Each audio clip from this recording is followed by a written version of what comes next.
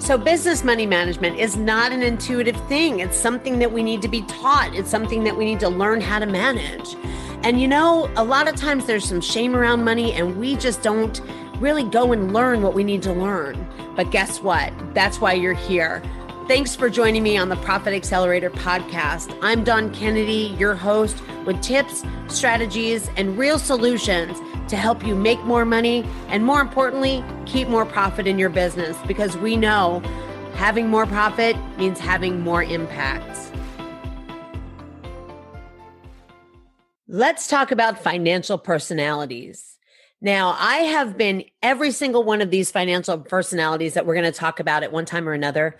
And at one point, I was a hybrid of two different personalities at the same time. And it's easy to do. And here's the thing, your relationship with money will change over time, or at least it should, as you evolve different habits and, different levels of growth. And your relationship to money is something that does affect your financial personality and how you see yourself relating to money and how you make decisions relating to money.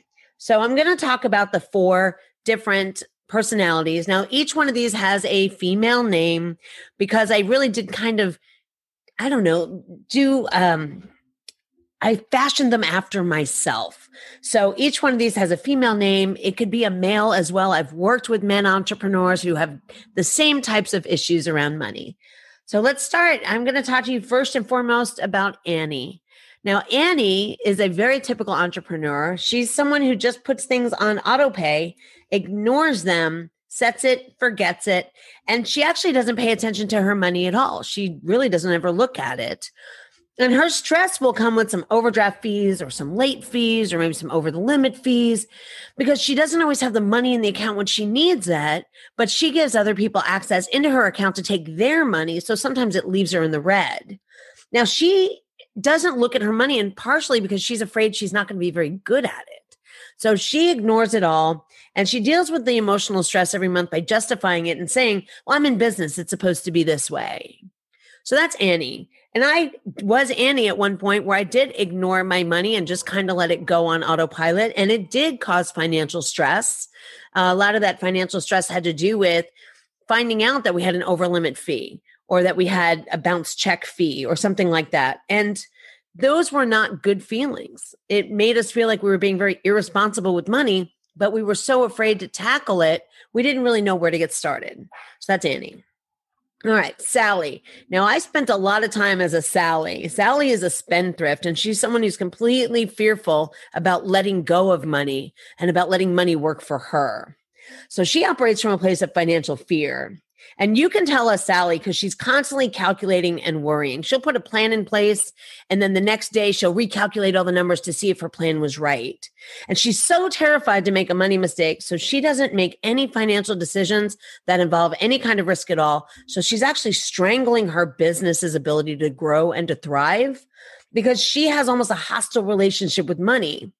And one of the reasons is she believes there's not going to be enough to meet all of her needs. So she is extremely tight, but it comes from a place of fear, not from a place of wanting to save. It comes from a place of, I can't let this go.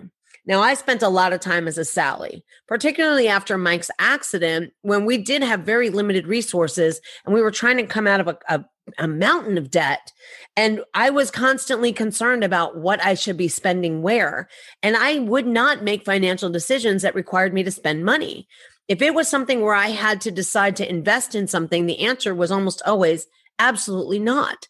Not until we clean up this debt mess. Not until I get a little bit further. Not till I make a few more sales.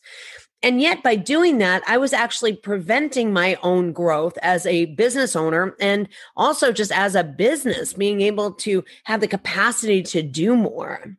So I did spend quite a few years as Sally Spendthrift. And I can tell you that really has only kind of changed over the last, 18 months or so, to where I have a much more healthy relationship with money. I don't want to call it a healthy relationship because there are lots of different ways you can relate to money, but I'm going to say it's a more mindful relationship, and one where I do understand that sometimes you do have to make investments in order to grow your business and serve at the next level. The next one, the personality, I'm calling her Olivia. And Olivia is out earning all of her mistakes, and she has absolutely no planning. So I can tell you that Olivia ended up being me and Mike for probably a little over a year inside our business. So we were ignoring our money for a while, and then we decided to start taking a look at it. But really, we were out earning our mistake. So basically, we managed only what was right in front of us. And we didn't have any planning and didn't have any visibility on the big picture. I mean, we made enough was coming in, but it was pretty much all going out. Now, Olivia's tread water financially, and they make all their decisions in the short term without a long-term plan. So she puts all her shortfalls on the credit card and may not realize the debt's creeping up and the danger that she's in. That was me. And that was Mike in Unique Consulting. We would put all of our shortfalls every month on the credit card, and then the money would come in, someone would pay our bill, and then we would go ahead and we would pay off the credit card and be cash poor again. So we ended up going back and forth with this idea of being cash flush and then being cash poor. Now, Olivia's also believed that she's got it all figured out, but she really doesn't. And that was the other thing about me and Mike. We figured, well, we're just in business. Business ebbs and flows. We've got this. Everything's going to be fine. The other side of this is she may be growing a little too quickly without a firm financial foundation. Now, I can tell you that was us too. When we started accepting contracts that were worth well over six figures, we were bootstrapping month to month until we would get those big paychecks. But then once we got those paychecks, we weren't actually putting anything aside that would have given us a financial foundation to let us take on more people on the team and do things like this. But here's the other thing. The mindset for Olivia's in a lot of cases is, I will be okay if I just make some more sales. So they don't look at the financial foundation. They don't look at the fact that they're treading water and maybe debt is creeping up. Olivia's really just believe, hey, I'm fine. I just need to make more sales. And so she only relates to her money, with what needs her attention right now. I mean, she's going to handle what's right in front of her. She may pay a bill late and get a late fee once in a while, but she handles it. In reality, though, she really isn't getting ahead, and she isn't thriving in her business the way that she could. And then the last personality number 4, I call her Jessica, and that's just trying to do everything, and it's just really frustrating. And the underlying thing with Jessica is that she's trying it all. She's trying the spreadsheet, she's trying the software, she's trying this program, she's doing whatever people are telling her to do, and she's trying to do it all right. But the thing is, she doesn't know exactly what to do and what it all means. So Jessicas don't necessarily understand how to read a profit and loss statement. They just know they need one.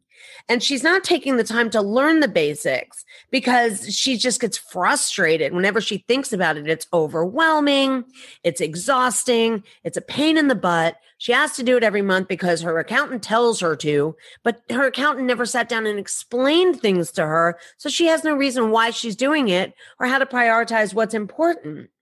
And she's losing money. So Jessica's, a lot of times are losing money. Their pricing may be off. But what's so frustrating is they work so darn hard and they just don't keep any money after the bills are paid. And by the way, she doesn't pay herself. She doesn't do the 4 walls where she gives herself a paycheck. She pays herself last, if at all. Now, the Jessica feels, again, like this money stuff is just so complicated and the finances are robbing her of her entrepreneurial joy. So she loves what she does. She can't stand the business side of business, and she just doesn't even know where to start to learn what she absolutely needs in order to get ahead. And I was also a Jessica for a while there. And I wasn't a Jessica for very long because I did end up taking financial coaching training, but I was a Jessica for about 6 months. After we finished the accident, we had paid everything back off. I was back in business for myself. I was working as an attorney. And at that point, I just needed to figure out, what I needed to do and how I could help my clients with their financial troubles as well. And that's when I went to training. Now, once I went to training, all of a sudden, I could put systems in place and I knew what I needed to do. But financial coaching training isn't for everyone. And I get that. All you need is an uncomplicated way to look at your money every month, to manage the income that comes in. Let your accountant do the accounting. Let your bookkeeper take care of the eaches and pay your payroll. But you are responsible for the income that comes in every month, and you get to decide who gets paid, how much, and when. And that's really, as a business owner, what you're required to do to keep your finger on the pulse of the business and to know that you are making money and you're being profitable every month. So which one of these personalities did you resonate with? Did you resonate with Annie or Sally, Olivia, or Jessica? Guess what? All four of them, they are personalities and money mindsets that all can grow and evolve to have a better relationship with money, one that feels better. Now, like I said, I don't like to use the word like healthy relationship with money because I'm not sure there really is anything that we can point our finger on and say, that's exactly how you need to handle your money just right. I just don't think that exists. I think we can have a better relationship with money, and we can do that based on our goals, how we want to feel around our money. Now, last year, about, 14 months ago now, I started working on money mindset with my coach, Emily Williams of I Heart My Life. If you get a chance to get into her program called I Heart Money, I highly recommend it because it's going to force you to confront your money story and the stories and lessons that you've received from your parents, from society, from everybody that affect your relationships and how you view money. Sometimes we have a very antagonistic relationship with money because we've been told it's hard to make. Nobody ever has any. It's gone before you know it.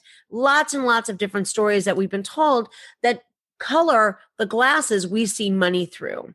And money is one of those things that we need to learn to control and take care of. And business is all about the money. You exist because you are making a profit. You're here to serve, and that profit is your impact. So if your relationship with money isn't good, you can actually block your ability to grow and make more money, just like, a Sally would. And I did that for a long time. That's why I feel so strongly about getting away from that fear-based financial management and not being afraid to do things all the time and taking healthy, calculated risks that are those that you need to make in order to grow and to do well in business. So there are a few different things that you can do once you recognize and you resonate with one of these personalities. You can figure out how you best want to plan your spending, how you set your financial goals, how you work on your money mindset, how you fund your emergency fund, how you track your money, how you find your money pro. All of these things will be better served if you do them with this understanding of your personality. If you want to see some of my tips about the best way to do things based on your personality, you can visit either Facebook or Instagram at Entre Money Coach. All the posts are on there along with the definitions and descriptions so that you can go ahead and read how you can leverage the strengths and weaknesses in your financial personality to better your relationship and to make better decisions. Until next time, I enjoyed talking to you today on the Profit Accelerator podcast. Take care, and we'll talk again soon. Thank you so much for joining me today on this episode of the Profit Accelerator podcast. If you'd like to learn more and grab some free resources, just head over to entremoneycoach.com and you'll find the links and freebies. Take care, and I can't wait to talk to you again next time on the Profit Accelerator podcast.